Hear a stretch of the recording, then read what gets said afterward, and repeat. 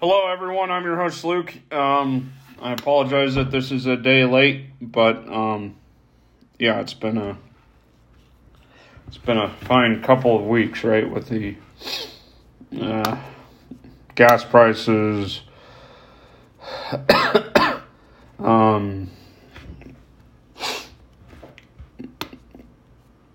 people are I don't know.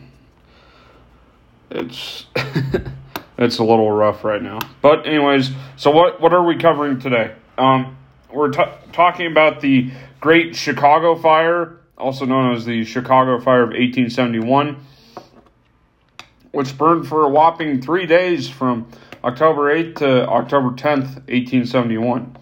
Destroyed thousands of buildings, killed an estimated 300 people, caused an estimated $200 million in damage. So in October 1871, dry weather and abundance of wooden buildings, streets, and sidewalks made Chicago vulnerable to fire. The Great Chicago Fire began on the night of October 8th in or around a barn located on the property of Patrick and Catherine O'Leary at 137 DeKoven Street on the city's southwest side. Legend holds that the blaze started when the family's cow knocked over a lighted lantern. However, Catherine O'Leary denied this charge, and the true cause of the fire has never been determined. It was known that the fire quickly grew out of control and moved rapidly north and east towards the city center. The fire burned wildly through the following days, finally coming under control on October 10th when rain gave a needed boost to firefighting efforts. The Great Chicago Fire left an estimated 300 people dead and 100,000 others homeless. More than 17,000 structures were destroyed, and damages were estimated at $200 million. The disaster prompted an outbreak of looting and lawlessness. Companies of soldiers were summoned to Chicago, and martial law was declared on October 11th, ending 3 days of whatever you want to call that. Martial law was lifted several weeks after. So the aftermath. A month after the fire, Joseph Medal was elected mayor after promising to institute stricter building and fire codes, a pledge that may have helped him win the office. His victory might also be attributable to the fact that the city's voting records were destroyed in the fire, so it was next to impossible to keep people from voting more than once. Despite the devastation, much of Chicago's physical infrastructure, including its transportation systems, remained intact. Reconstruction efforts began quickly and spurred great economic development and population growth as architects laid the foundation for a modern city featuring the world's first skyscrapers. At the time of the fire, Chicago's population was approximately 324,000. Within 9 years, however, there were some 500,000 Chicagoans. Wow. Today, the Chicago Fire Department's Training Academy is located on the site of the O'Leary property where the Great Chicago Fire was said to have started. In 1997, the Chicago City Council passed a resolution exonerating Catherine O'Leary, an Irish immigrant who died in 1895, and her cow, which, her being Irish, I assume added to the Irish sentiment of the time. So the Great Conflagration. Besides the fact that the fire started around 9 o'clock on Sunday evening, October 8th, 1871, somewhere in or very near the O'Leary barn, the exact particulars of its origin are unknown. But given the dry summer and the heedless way the city had been built and managed in regard to its vulnerability to fire, a kick from a cow would have been sufficient, but by no means necessary to burn Chicago down. As A.T. Andreas, the city's leading 19th century historian, put it, nature had withheld her accustomed measure of prevention, and man had added to the peril by recklessness. So, after I'm done with this, but before reading the O'Leary legend, I'll talk about non-con, plywood and lumber, because that's something I know a little about. Fires were a common occurrence in Chicago, and there were several in the week before the fire. The largest of these by far began on Saturday night, and firemen might have been able to contain the great conflagration that began the following evening, but for a series of technological and human failures in the alarm system, the fire, driven by a strong gust out of the southwest, took dead aim on the center of the city. It divided unpredictably into separate parts by hurling out flaming brands on the superheated draft that it had generated. Leaping the south branch of the Chicago River, dividing yet again, it made short work of Conley's Patch. By 1:30, it reached the courthouse tower, from which the watchmen barely escaped. When city officials realized that the building was doomed, they released the prisoners from the basement jail just before the great courthouse bell, which had been sounding the alarm, plummeted through the collapsing tower. Holy shit. As thousands fled to the North Division, the fire pursued them. By 3:30, the roof collapsed on the pumping station at Chicago Avenue, effectively rendering any firefighting efforts hopeless. By noon on Monday, the North Division fires had reached North Avenue and then continued the better part of a mile to Fullerton Avenue. Back in the South Division, the luxurious new Palmer House gave way, along with the offices of the Chicago Tribune, whose editors had extorted the Common Council to raise the level of fire protection or face disaster. Tuesday morning, rain began to fall, and the flames finally died out, leaving Chicago a smoking, steaming ruin. As the fire expanded and advanced, the mood of the population shifted from interest and concern to alarm and panic. Many heard the great courthouse bell and saw the red and amber flames in the distance, but thought little of what they believed was a commonplace but containable hazard. Individuals who worked in downtown buildings that were supposed to be, quote, fireproof, like the one that housed the Tribune, and people understandably attracted by the spectacle, walked to positions from which they could monitor the fire's progress. Before long, however, they realized that that where they were was no place of guaranteed safety. Fascinated as well as fearful, people tried to get to the best vantage and flee for their lives with what little they could salvage, creating havoc in the streets and wild crowding on the bridges crossing the river. Husbands and wives, parents and children were separated. It seems as if the ground itself was on fire, which in fact it was, since the streets, sidewalks, and bridges were made of wood. Really? What, were they also made of creosote, or were they using creosote in the wood? Even the river seemed vulnerable, as several vessels and grease along the water's surface ignited. Oh, God.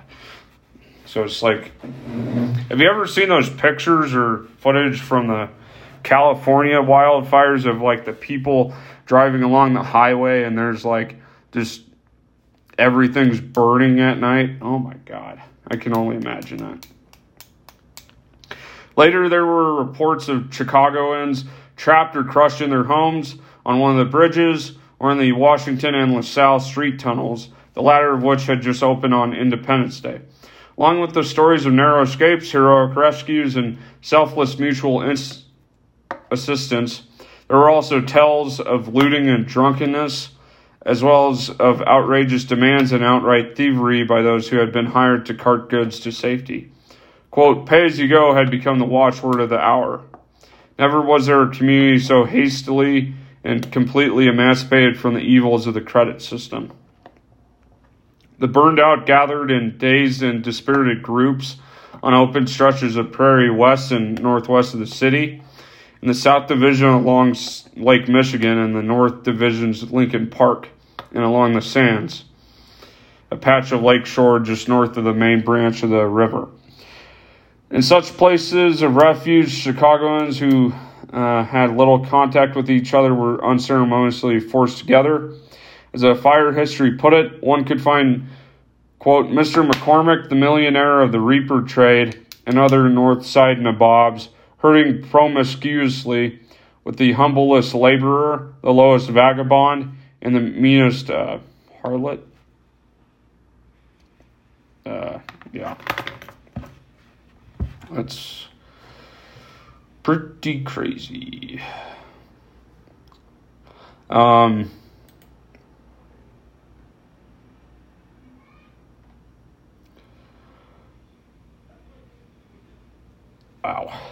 So non-com. This is just my 2 cents. So, once again, this is not legal advice. It's just my own understanding of what it does. So non-com stands for non-combustible. It's a type of plywood. I think it comes in 1/4 inch, but there's also 1/2 inch, 5/8, and 3/4. There's also 2x4, 2x6, 2x8, 2x10, 2x12. I believe 8s, 12s, and 16 foot. I keep wanting to call it treated, but it's non-com treated. It is not exterior rated treated. It's just treated with like a fire delaying combustion chemical thing. So basically what non-com does is it makes the wood sweat for I think it's rated at 20 minutes. It will have a clear label on the plywood, and it's always like this weird orangey red for when you need it. And it is very prone to cupping and twisting and cracking, because I don't believe that they stick it in a kiln to dry it. It just air dries, which is terrible. But, it's basically delayed ignition. And you'll find it very common in, at least for code-wise, it's like any electrical. Like, let's say there's an electrical panel, it's probably right on non-com plywood, if it overheats or whatever. And then it's also very common in government buildings, or like an elevator shaft, or blah, blah, blah. So back to the Great Chicago Fire. Shortly after the fire, Stephen L. Robinson, a North Division resident whose home was not burned, set out to take a look for himself through his part of the city, marking what was still standing by annotating a map he carried with him.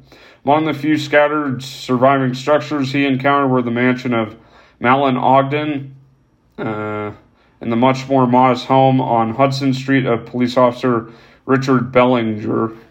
Both structures were saved by a combination of wetting them down and good luck. Had Robinson made it to the South Division, he would have seen the Lynn Block standing a forlorn watch over the downtown. Had he then crossed the Randolph Street Bridge of the West Division, turned left on Jefferson Street, and paced another mile to DeKoven Street, he would have found the O'Leary cottage safe and sound in front of the ashes of the barn. The so-called Burnt District, a map of which appeared in virtually every account of the fire, encompassed an area 4 miles long and an average of 3/4 of a mile wide, including over 28 miles of street, 120 miles of sidewalks, and over 2,000 lamp posts, along with countless trees, shrubs, and flowering plants in a place that like to call itself the Garden City of the West. Gone were some 18,000 buildings and $200 million in property, about a third of the valuation of the entire city. Around half of this was insured, but the failure of numerous companies cut the actual payments in half again. 100,000 Chicagoans lost their homes, an uncounted number their places of work. The North Division was the hardest hit. By Colbert and Chamberlain's count, 13,300 of 13,800 buildings in this portion of the city were destroyed, leaving almost 75,000 people homeless. Virtually the entire German community in the North Division was burned out. my countrymen. The fire also destroyed, well, my half countrymen, because I'm half German.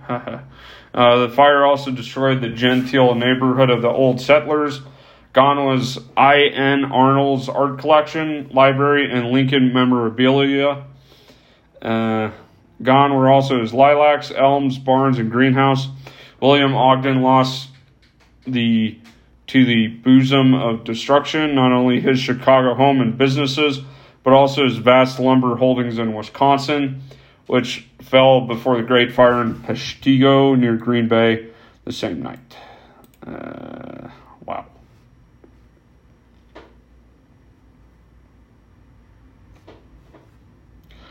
So now we end on the legend of the cow, the O'Leary legend.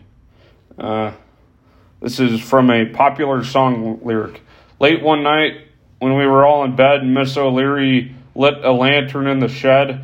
Her cow kicked it over, then winked her eye and said, "There will be a hot time in the old town tonight."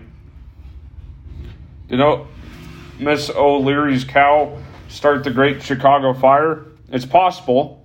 The conflagration almost surely began in the vicinity of the crowded barn, where O'Leary kept the 5 cows she milked twice a day in order to help support the 5 O'Leary children. She also owned a horse that pulled the wagon, as well as a calf. She and her husband, Patrick, had just laid up plenty of coal, wood shavings, and hay for the winter, and to feed the flames when the barn took fire. There's a rumor that Kate admitted to different people right after the blaze began that she was in the barn when one of her cows kicked over a lantern. A few curiosity seekers claimed to find the broken pieces of such a lantern while snooping behind her cottage, whose escape from destruction was one of the ironies of the disaster and probably helped fuel suspicion. But there are plenty of reasons to think her and her cow are innocent. O'Leary offered sworn testimony that she was in bed when the fire started, and the official inquiry concluded that it found no proof of her guilt. Those who heard her, quote, confess presented conflicting versions of why she said she was in the barn. Person who years later claimed that as a boy he found the broken lamp under some floorboards and took it home never explained how. If the barn had floorboards, they made it through the inferno. As for the lamp itself, he said that he couldn't produce it because an Irish servant, as part of a cover-up, quote, borrowed it and then disappeared. On top of this, the 40th anniversary of the Great Conflagration, a reporter named Michael Ahern, who was working with the Chicago Republican at the time of the fire, boasted in the Tribune that he and now 2 deceased cronies made the whole thing up. The O'Learys lived in the rear part of the cottage, renting the front to a family named McLaughlin, who were hosting a party that evening. Ahern opined that one of the revelers went out to get milk and ended up burning Chicago down. To make the mystery murkier, the invention of the cow story has also been attributed to others, and after Ahern's revelation appeared a longtime colleague stating that he had ghost-written the Tribune story under Ahern's byline. As for Ahern himself, the other reporter confided, quote, "The booze got him many years ago and he has not been able to do any newspaper work." Several additional theories surfaced at the time of the fire, and since some boys were sneaking a smoke or gambling in the barn, spontaneous combustion, a meteor split into pieces as it fell to Earth on October 8th, setting off the simultaneous catastrophic fires in Chicago and Peshtigo, Wisconsin. Richard F. Bales, writing in The Great Chicago Fire and Myth of O'Leary's Cow, contends that an O'Leary neighbor named Daniel Sullivan accidentally sparked the blaze, and he bases his argument on an exhaustive review of property records and the post-fire inquiry.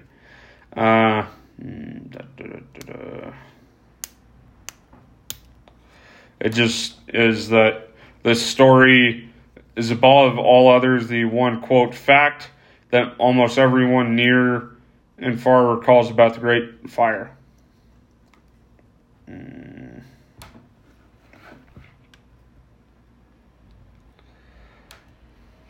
So, well,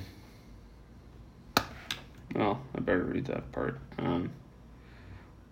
The O'Leary story has had such appeal because it offers a clear and specific cause for the enormous and complex event, an imaginative handle by which people can take hold of it.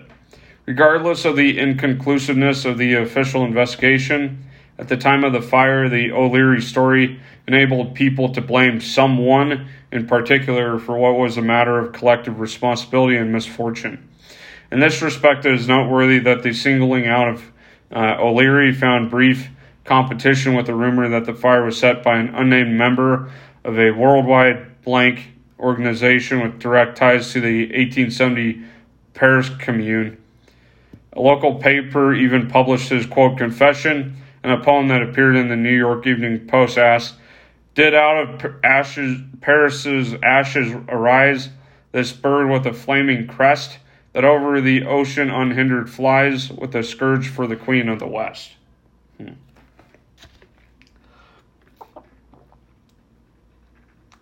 But O'Leary offered a far better scapegoat. While she herself may or may not have been at fault, what she represented was a more acceptable cause for the fire than the communard. Unlike him, she was a familiar and recognizable type who could readily be made to stand for careless building, sloppy conduct, and a shiftless immigrant underclass. Blaming her adapted existing anti-Catholic, anti-immigrant, and possibly anti-female sentiments to the terrible calamity. I think it's also the Irish part at hand in a way that was oddly comforting. As a poor, clumsy Irish woman and not a sworn enemy of the social order, she was a disempowered comic stereotype, and the damage she caused, massive as it was, could be reassuringly categorized as the result of an accident, not a conspiracy.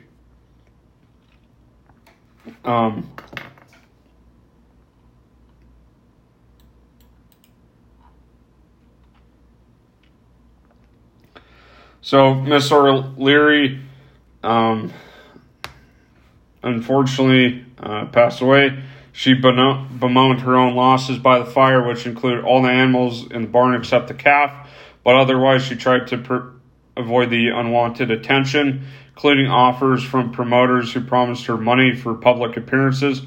She and her family lived in a series of homes around 50th and Halstead, where journalists would seek her out for interviews in early October. She would ignore them or chase them away, and they in turn would make up stories that revived the old stereotypes.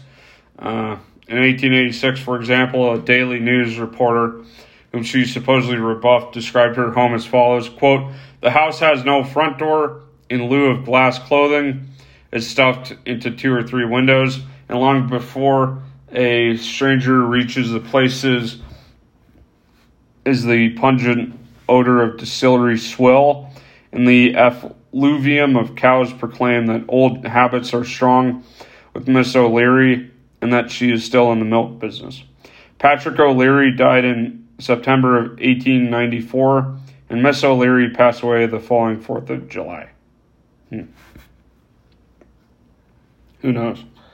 I don't think it was her or her cow. I think it was a very complicated event, and we just wanted to blame one thing in particular. This has been your host, Luke. Thanks for listening. I'm trying to pump 2 out a week when I can. This heat is killing me, man. Ugh. Yeah. But anyways, thank you, and have a good night. Peace out.